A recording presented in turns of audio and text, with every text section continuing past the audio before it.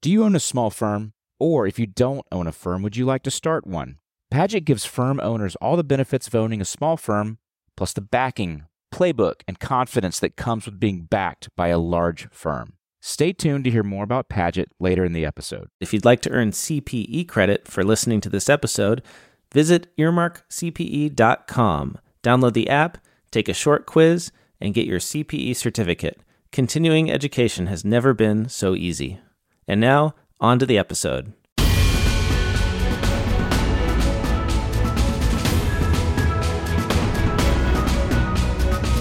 hello again. Welcome to another Federal Tax Updates podcast. Annie, welcome back. Hey, Roger. How are you today?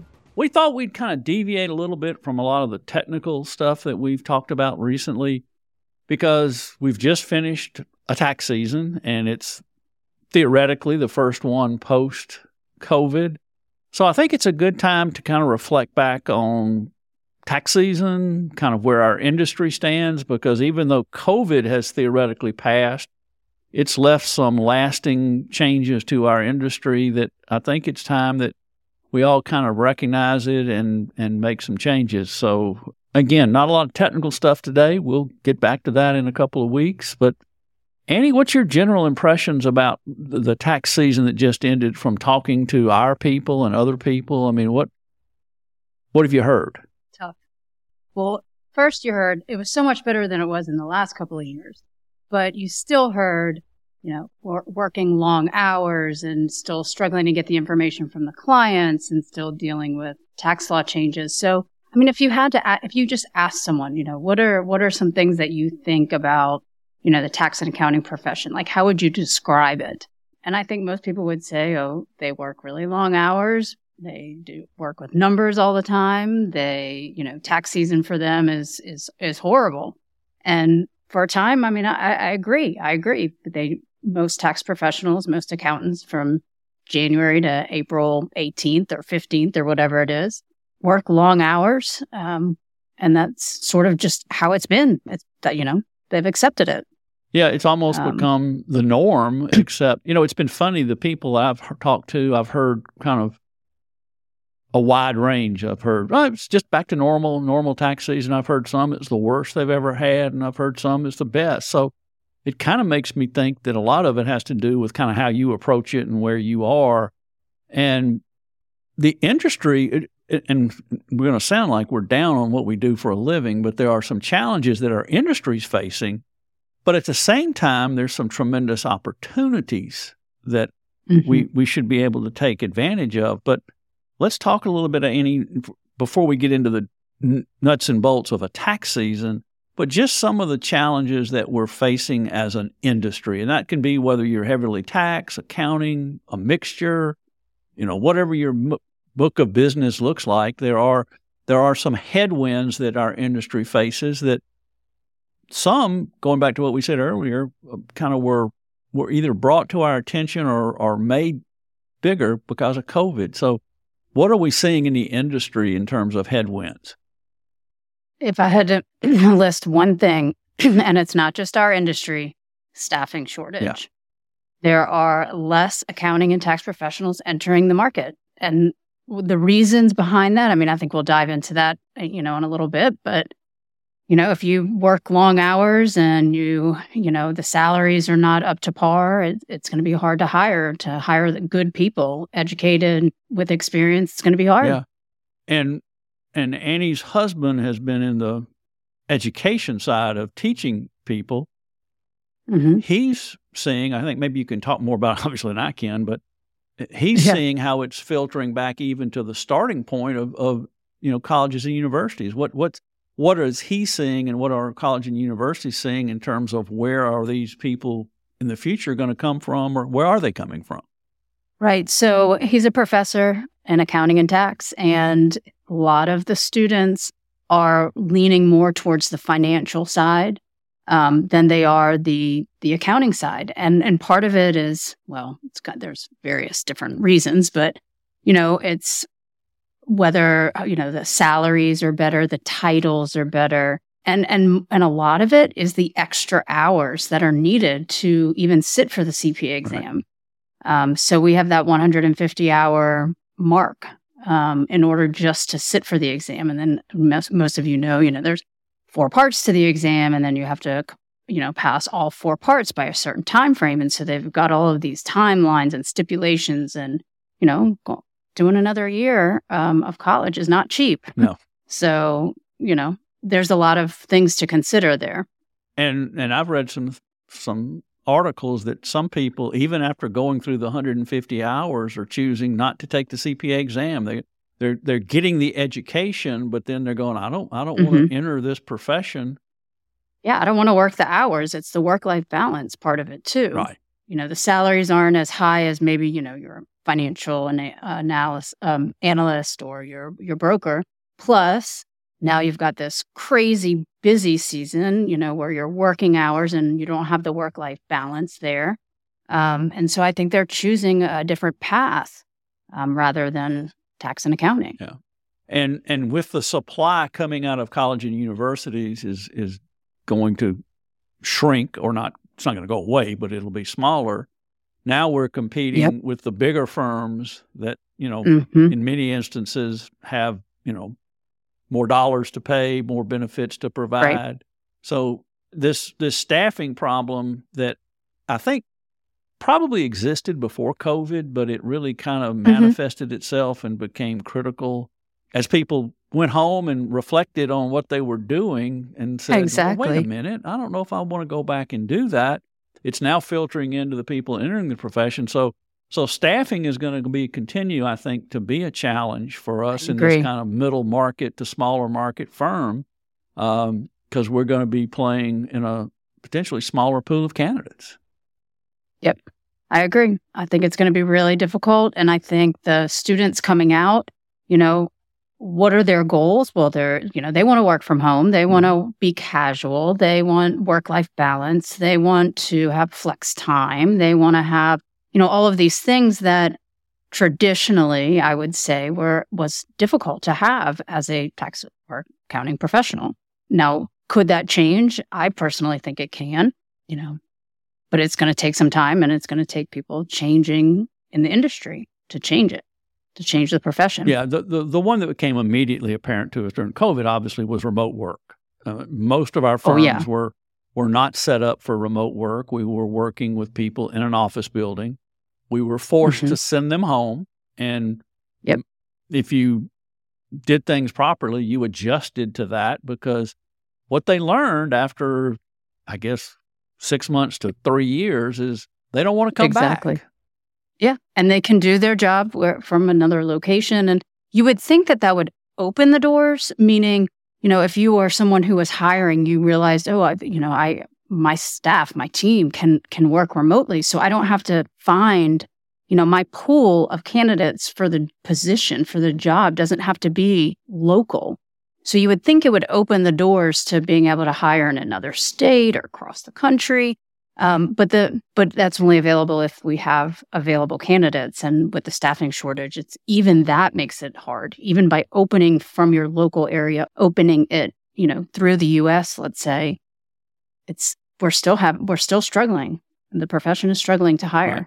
But if you are someone who is having difficulty hiring, and you are still trying to work in an environment where remote work is not an option, you're going to have struggle, because first of all, that restricts the pool and the size of the pool from which you can hire, because people have to be close enough to drive into or take public transportation into a physical building. And if they don't meet that test, they're not a candidate. So, I guess the first advice, if you need people and you have not adapted or adjusted or considered remote working, you better start, because again, we're fighting for candidates, and now you're limiting yourself by saying that it must be within a certain geographic area, that A, hopefully there's enough talent in that area to begin with, but B, if there is, that they're willing to meet your work standards of coming to an office every day. And I'm old school. Yep. I think there's advantages to being in offices, and I like having people down the hall and next door, but unfortunately, that's what I like doesn't necessarily make it feasible in today's world. So the first challenge that we're talking about here is hiring. And again, that probably became more acute during COVID, but it certainly isn't the only thing. And we don't see, because of what's happening in the college systems, that's going to change. We keep talking about work-life balance, and it doesn't matter to a lot of people where they work if they're being told that they have to put in the long hours that people continue to be talking about during tax season. Talk a little bit about that and how that's impacting or making hiring even more difficult. Right. So you've got to put in the hours before you even enter the profession. Remember, we talked about, the 150 hours and then sitting for the CPA exam. And then, so then you get past that point and you're in the profession and you're expected to work, 12-hour days, 7 days a week. I mean, and it used to be like you said, it was like a badge of honor, right? I mean, it was sort of bragged about, I was able to put in 82 hours this week or 75 hours this week. And, I knocked out this many tax returns and it was sort of something that, you were almost proud of it in a way. But then, like you said, post-COVID, people, they don't want that anymore. They don't, it's not good for their health. It's not good for their family. They're looking for something work-life balance, and they can make the salary doing something else, and they're figuring that out. And then you put on top of that, the college students are choosing another path. We've had there was a stat that I read the other day that 300,000 accountants and auditors quit their jobs in the last 2 years. So people are leaving the profession. They're not, and then you also have less people going into the profession. So I saw yesterday or over the weekend, I saw, all these terms: staffing shortage, accounting crisis. It's hitting hard. Now you're seeing articles and you're seeing, well, what are you going to do and how are you going to do this? There's like this mass exodus sort of from the profession, and now we're kind of stuck with it. The graduating students, not only do they want to not do another 5th year of school, taking the CPA exam is expensive. The number of people sitting for the CPA exam is going down. If you look at the trends, the number of people sitting is going down, the number of people passing is going down, and then the number of people who actually do pass, where are they going from there? They're using it in a different way. They're not using it in the tax and accounting profession. And I don't know, finance consultant and, broker and investment banker. I mean, all of those terms are fun and sexy and, they meet, they're an accountant. They're right. What do? I do bookkeeping. I mean, how exciting, I prepare could taxes. that be? Yeah. And so, and then, then they have the title and the flexibility, and the salaries are still there, and they're not doing the long hours of the tax season chaos. And so, if I was a student coming out, it's kind of an easy choice, right? Yeah. You can't blame them. And so what we're faced with is, how are we going to change that? Hi, I'm Jeff Phillips, CEO of Padgett. We've been helping firm owners grow the right way for over 50 years by providing marketing, technology, and of course, tax support. It's like hiring another 20 people who help you run your firm, but for a tiny fraction of the cost. And if you like this podcast, remember that these are 2 of the national team leaders at Padgett that exist to support Padgett firm owners. So to learn more, visit PadgettAdvisors.com/podcast or PadgettAdvisors.com/podcast. Now, let's get back to my colleagues Roger and Annie for the federal tax updates. How are we going to be more sought after? How are we going to compete with some of the other professions? And, I think one of the items is, we mentioned work-life balance, and they're also going to have to pay more. Sure. You got to be competitive in the marketplace. You have to be competitive. And with pay, that's flex time, that's work from home, casual attire, that's, more independence. All of these things do come together in a package. And so you sort of have to package it up in a way that's enticing for the candidate. And, we've heard some people, as we've mentioned this before, and what they're hearing is that we're saying that you have to provide less service to your customer by working less. And I'm going to challenge that by saying I think the opposite is true. I think because we are working so long and we're taking every client that comes to us, we are probably providing less service because we don't have the time. I mean, you've heard it, I've heard it. Did you do X, Y, or Z? Well, we can't get through a podcast without at least mentioning the employee retention credit. But, right. We ask people, did you help your clients with the employee retention credit? And I'm going to guess more than half the time outside of Padgett, because at Padgett, we found the time and we provided the tools because we felt it was critically important that if a small business owner was eligible for some funds, no matter what you think of the program, that we should be there to assist them to get those funds. But many people told us, no, I didn't have time. So how is not helping your client to get money that the government has provided for them providing worse service to that client? I think if we restructure our practices and focus on being better to a smaller number of clients who will pay our fee, who will appreciate our expertise, who fall into our niche of expertise, we can actually do a better job, work less, and provide the same level of income.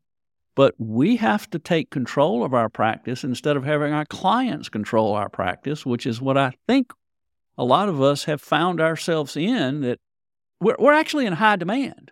I was just about to say, it's nice to be needed, right?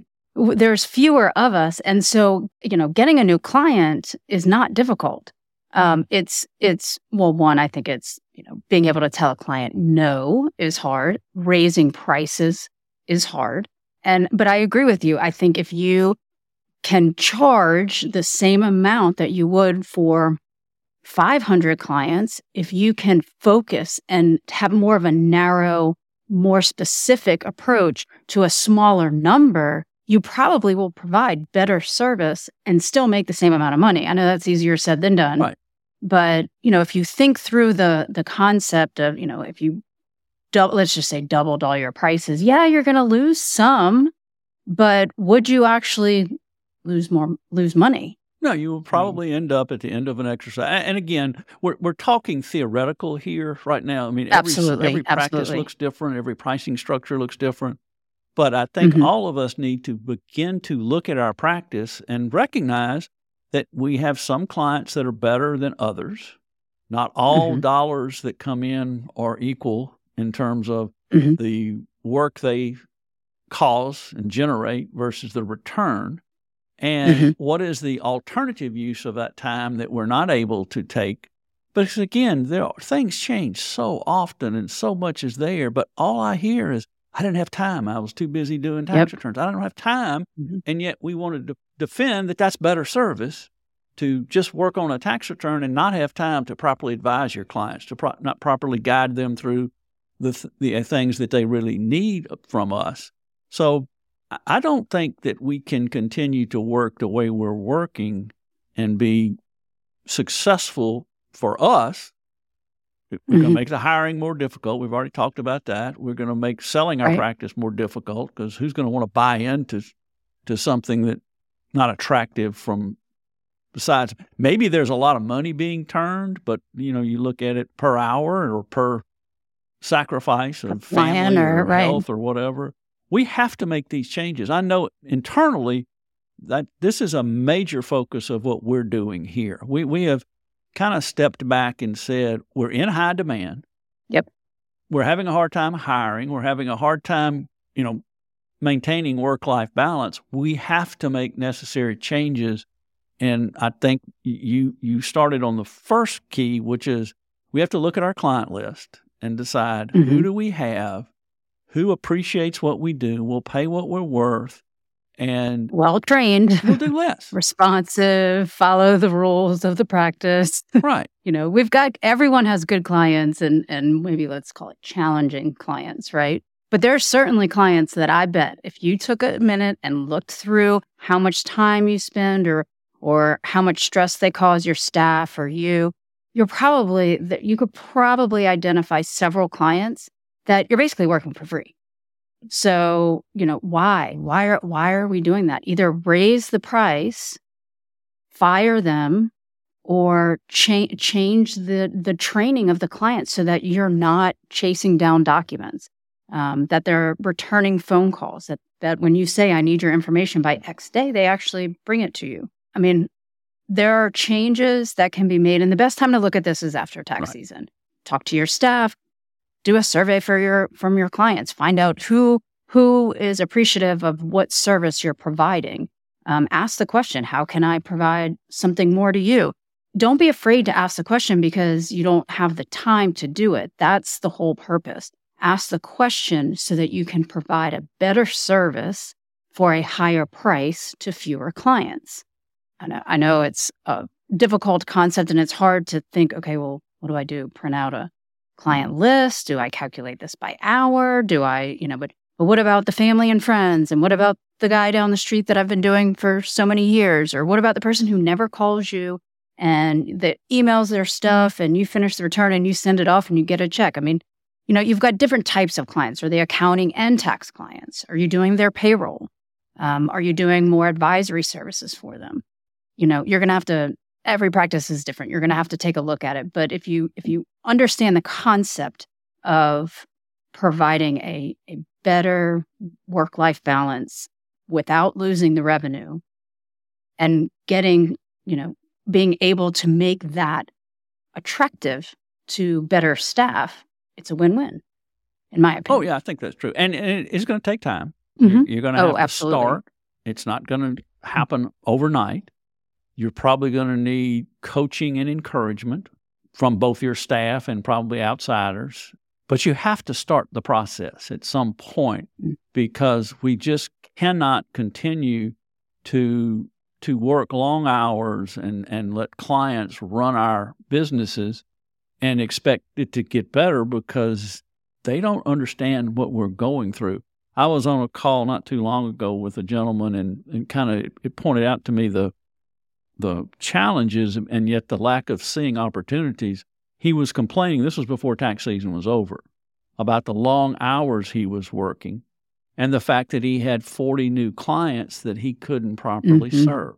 And so what I heard in that is, I've got to do all this work and it's just going to take more time, but I got all these people that want to come to me, as opposed to looking at those 40 new clients as an opportunity to kind of cherry pick the best of the new, the best of the old, to use those 40, if you will, to maybe develop the courage, if that's the right term, to go in and have the discussions you talked about, to challenge people to say, hey, I can't do this way forever. Mm-hmm. Things must change. Yeah. My fee's going to go up. I'm going to be expecting you to be a little bit better at fulfilling what the rules of my firm are. Now, maybe the first thing you got to do is decide, what are the rules of your firm? Well, yes, for sure. You and your staff and explain that to your staff. You are our clients. Yes. What is our systems? What are our processes? And when, if ever, will we allow there to be a deviation from those client definitions, systems of doing business, pricing, whatever, because it's the exceptions that create the problem. We all think we know what our business is and what we're doing, but then, to your point, it's a friend. It's, maybe I can get it done. And we just keep making exceptions. We don't have a rule about our business that we really believe in and follow. Mm-hmm. And your staff can help you with that. So you got to kind of start there and then kind of reconfigure and start the process. Again, you're not going to solve all the problems in the first year, but you're not going to find people to work for you. You're not going to find people to buy your business. You're not going to have a happy family. You're not going to have good health if you're killing yourself and making every client deciding how the relationship is going to work. And Roger, when you said, find the courage, I truly think there's a fear of confronting a client or firing a client or raising the prices or upsetting a client, a fear of having to tell a client no. It's a mindset of, I don't want them to not like me. Right. I don't want to hurt their feelings. I mean, I totally understand that. But I think if you explain, I can't work for free. I can't work like this. My spouse and my children, they're waiting for me at home. Like, I'm not going to work on Sunday for you because you didn't hand me the paperwork I asked you for months ago. And making those decisions is hard. Those choices are hard. Well, we're afraid that the client is going to not follow the first thing we always hear is, well, they just don't follow rules. They're not good clients. Well, they follow other companies' rules and other people's rules. But I think in fairness to them, they don't follow our rules because we haven't told them what they are. Maybe. Because we may have told them something, but then when they broke it, there was no consequence. So they quickly realized, no enforcement. That's not a rule. I can do what I want to. I've always used this example as so someone who tells me they won't follow my rules. I guarantee you, I don't know what day it is in where you are, Annie, but I know that they pick up my trash on Thursdays. And there are rules about what they will do to pick up my trash. And if I don't follow those rules, they leave my trash at my house. And I'm sure your clients follow the rules the same way. They don't come back. They don't call them every day and remind them, I'm coming on Thursday. They don't say, well, yeah, okay, I'll come back on Friday because you didn't have it ready on Thursday. So these people who won't follow your rules are following the rules of the garbage collector because they know they're the rules. Mm-hmm. So we have to have rules and mean them and stick to them. And we also have to plan for things that we know. We know K1s are coming out late. That shouldn't surprise us. What is our company's philosophy and work pattern for clients who get K1s the last week of tax season? Do they know what those rules are? It should be file an extension. Right. We should have rules. Our client, it's not our fault they don't get them. It's not their fault they don't get them. But it just is what it is. Let's have a discussion. Let's develop within our staff, talk with our staff. What do we do for the percentage of our clients who are always the last minute bringing in the corrected or final K1 or whatever it may be? To your point, should we just put them on extension and deal with them after the pressure is removed? Do we do everything else? And then when it comes in, we've built our schedule such that we can wrap them. Whatever your rule is, that's yours. But it can't be different by the client. There needs to be one rule for the business that all clients follow, not one rule for every client. Because then if you have 500 clients, you got 500 rules. Yep. We have to start by doing a couple of things. Sit down and decide what is your business, what are you willing to do in terms of hours, in terms of clients, figure out who you are. Because we all kind of got here probably by accident. We started building clients, and the more that came in, we saw dollar signs, and we didn't really stop and go, whoa, wait a minute. What am I doing here? Because we have firms in our company and others that are working. Now, they're working extra during tax season. I'm not going to tell you they work 9 to 5 every day, but they're not anywhere putting 80 hours in. They're not working weekends. They're participating in their family activities. They're doing things. And what's different? What's different is that they made rules. And their staff knew them and their clients knew them, and they followed them. It's hard. It's a shift. It's a change. Nobody likes change. It's a mindset. It's, you've got to build a new strategy, a new plan, but I bet if you went home and talked to your family and you said, this is what I'm going to do.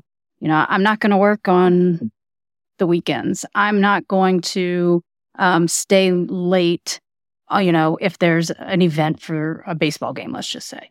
I think if you talk to your families, they would be very supportive of making a shift and helping you and supporting you in that change. Because there's going to be happy clients and clients that are upset.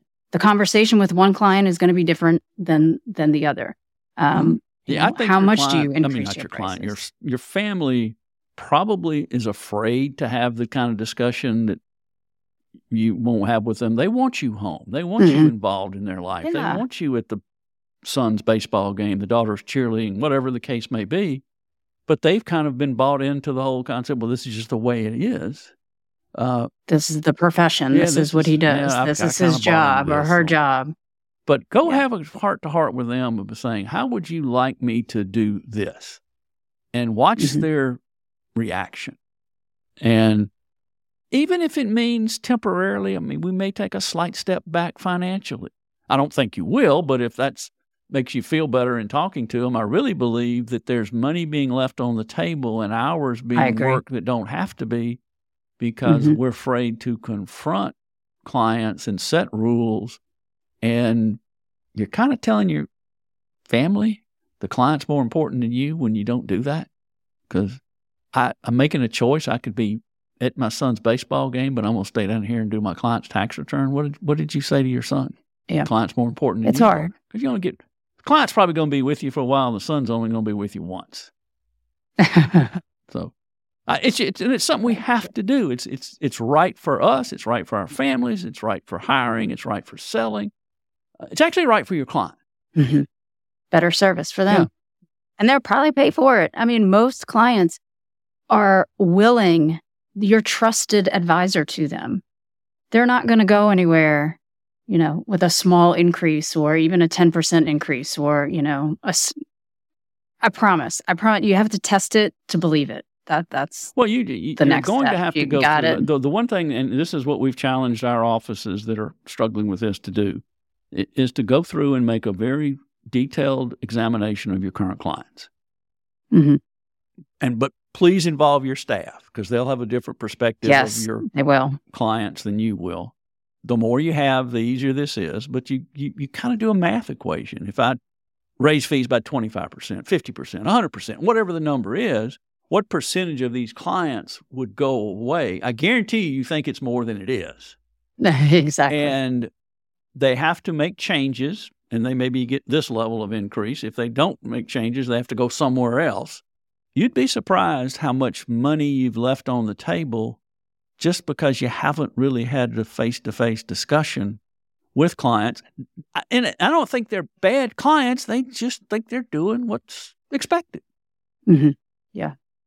Roger, at our retreat, I can't tell you how many office owners came up to us and said, I should have done it sooner. I was so afraid, or I increased by 10% and I really wanted to do 15%, but I was too afraid. And now I wish I would have done 20. And, I feel, they felt that fear and that, I don't know what I'm doing to my profession here. I've spent years building this practice. This is like my child. This is like my, this is my life here. And they were afraid to make changes, but they all said they wish they had done it earlier and they wish they weren't so afraid and they were happy with it. Yeah. And you just have to, and again, that's why you have to start. This is not something that you're going to come in 30 days. Well, maybe somebody can, but most people are not going to turn their practice over in 30 days. But you need to go through that kind of dipping your toe in the water first and deciding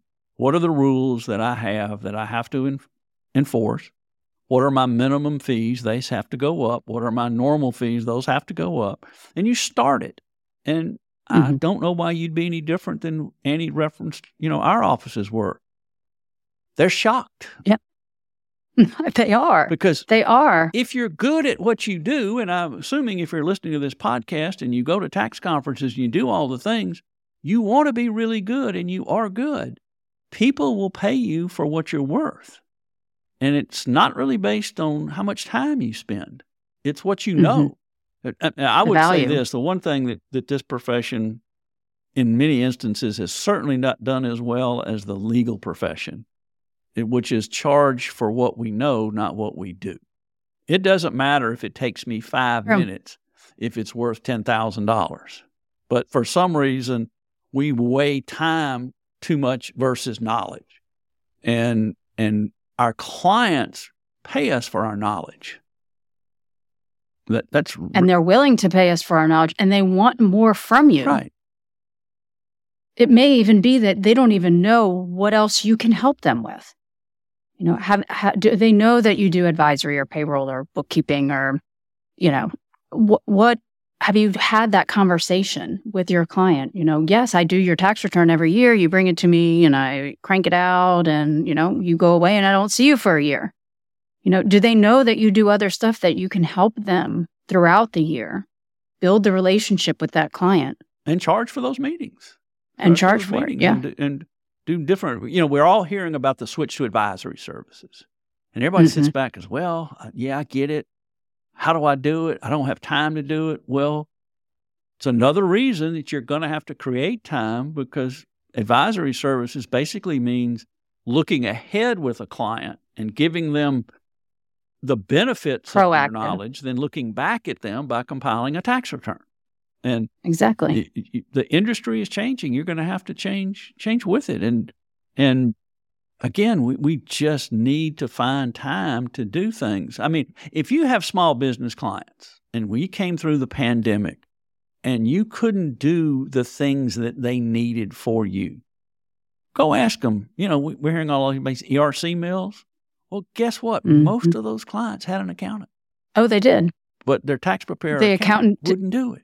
Yeah. Because they didn't have time. And it is time consuming. And it is complex. It does take time. It's not something that's, just a simple form application or something that you fill out. It requires you to spend some time and learn the ins and outs of the rules and how to report them, what counts.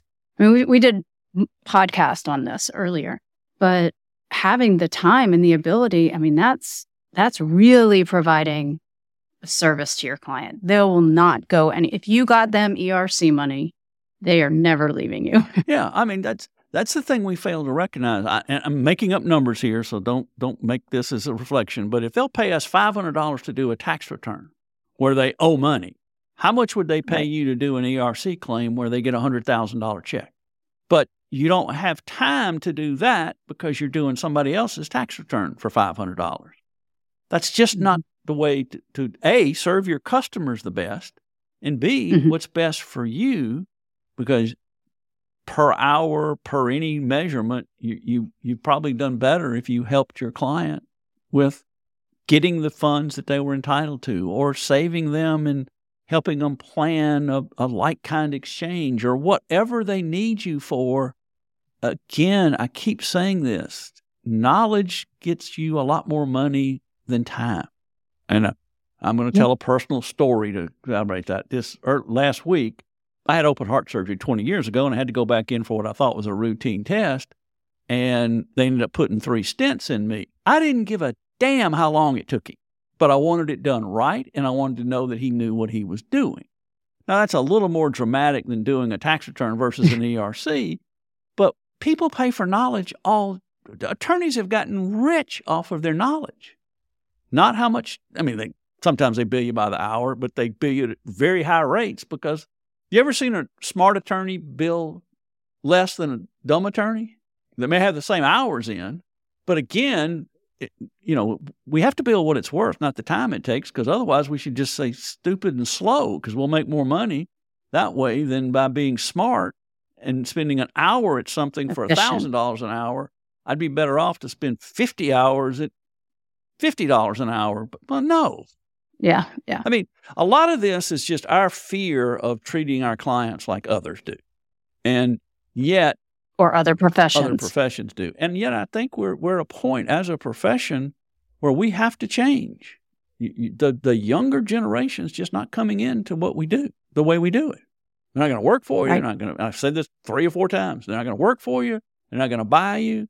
And both of those are important elements of how you need to run a successful business.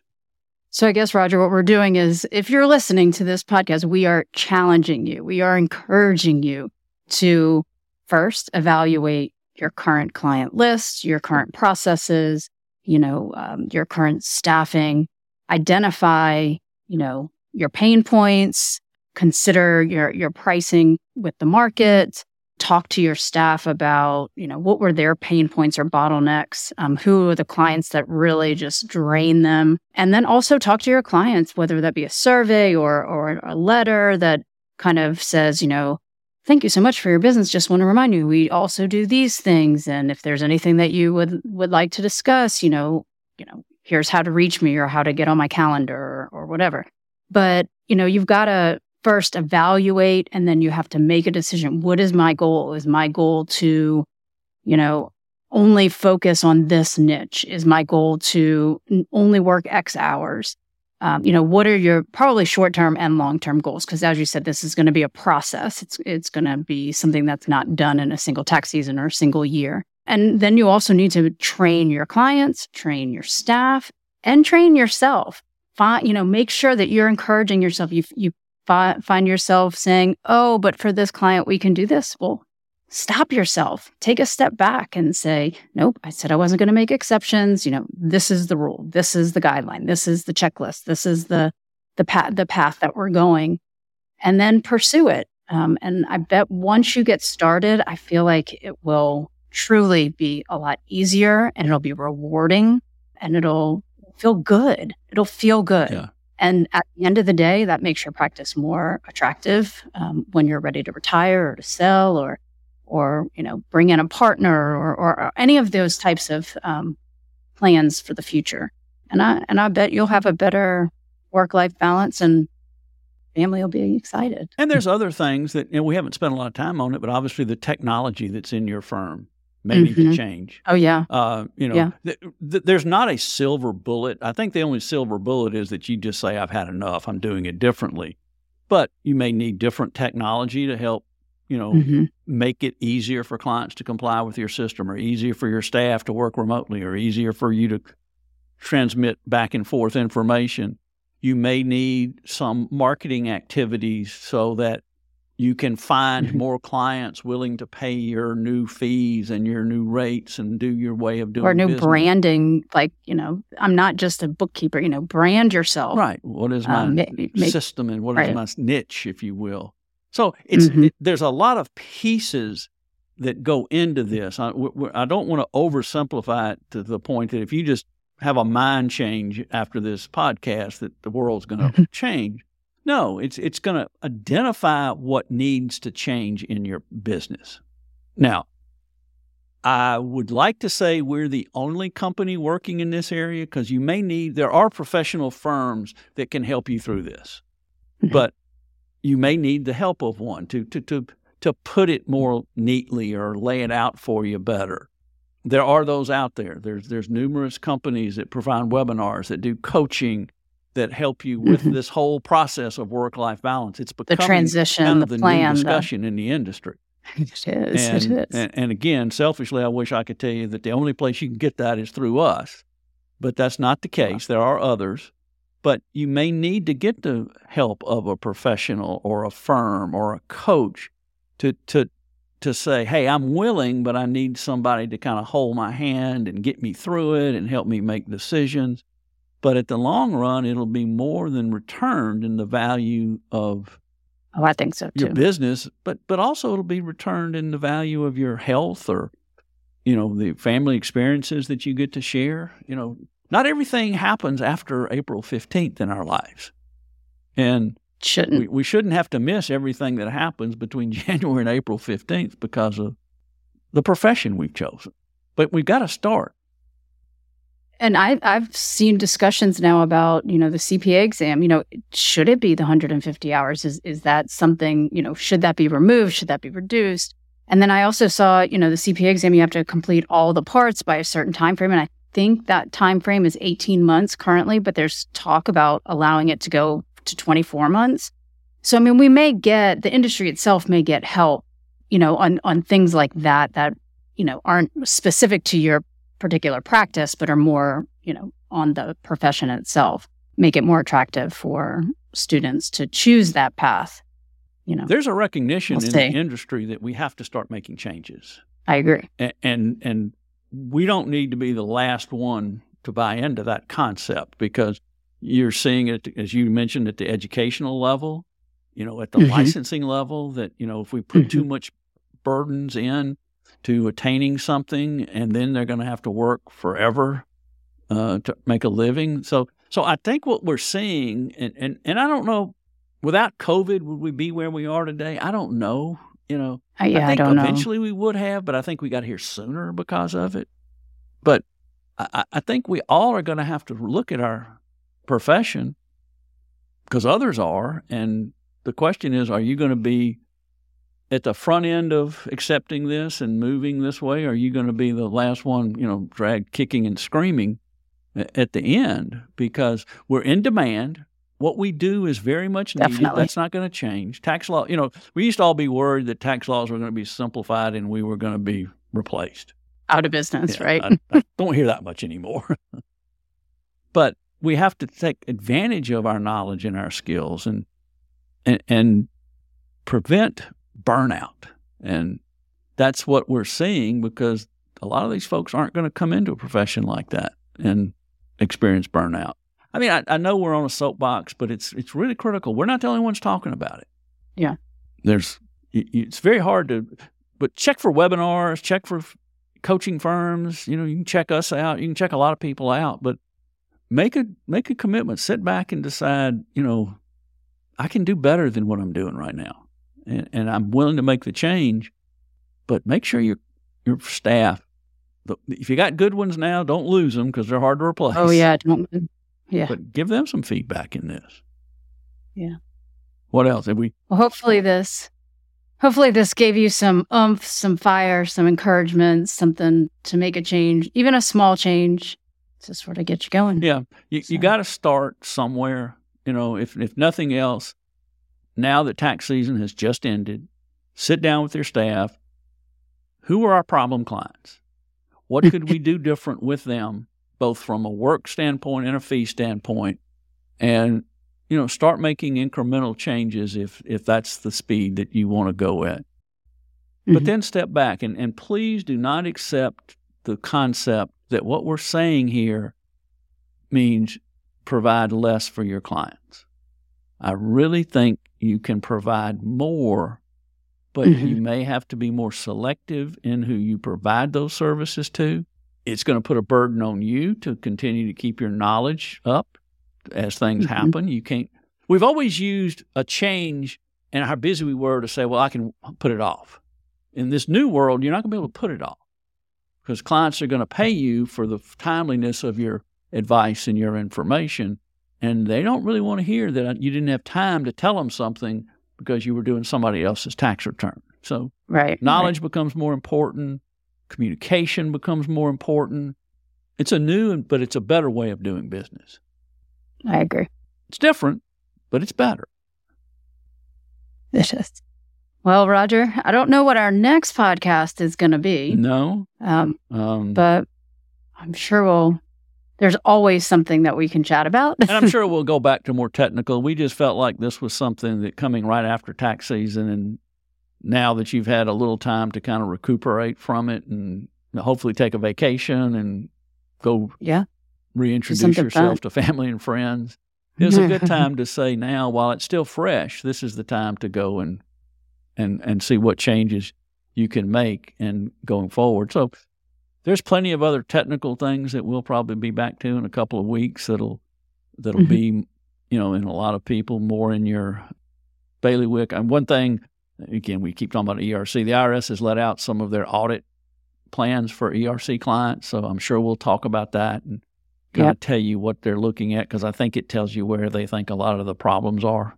And I can promise you if you have a client that went to a mill to get an audit, they're not going to the mill. If they get an audit, they're coming to you. I mean, if they went to the mill to get their claim and they get an audit, they're coming to you. I know that's definitely on the forefront for us. And they're starting. How do you deal with that? What do you charge for that? Right. What's the right way to navigate that? Because when the audits start, the phone's going to ring. And they are starting. So the audits are starting. I guess one last technical thing for those of you, we've kind of also, through COVID, been in a position where all those collection notices stopped. Well, they're getting ready to they're start back. So all those problems that you'd probably forgotten about and kind of hadn't thought about because nobody was hounding your clients, well, they're about to start going back out again. So expect to see probably in the next couple of weeks those notices hitting back out to the people. So be prepared for that. So see, we got a couple of technical things in. And if there's something that you're particularly experiencing or you're hearing about or your clients are asking you about, type it in. Let us know. We're open to ideas. We're open to we want comments good and bad. Because we'll take it all. We're trying to find things to talk about that are relevant to the audience, and if we're missing the boat, let us know. If there's something you'd like us to talk about, then let us know that as well. Because we want to make this a useful 50 to 60 minutes of your time. So let us know. Absolutely. Any final parting comments? No, Roger, I think I'm good.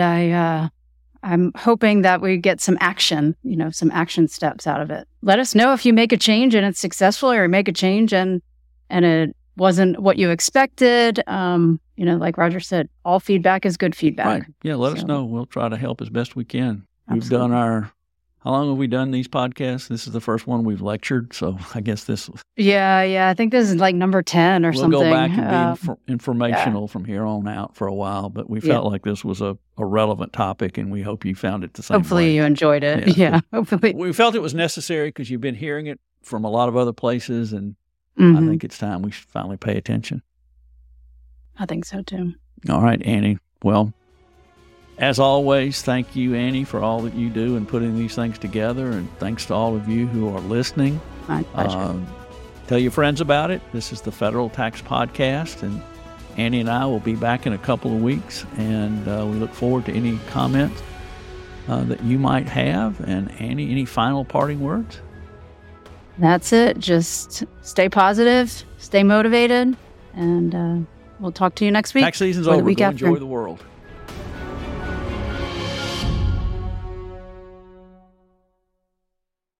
All content from this podcast by Small Biz Pros Incorporated, DBA Padgett Business Services, is intended for informational purposes only.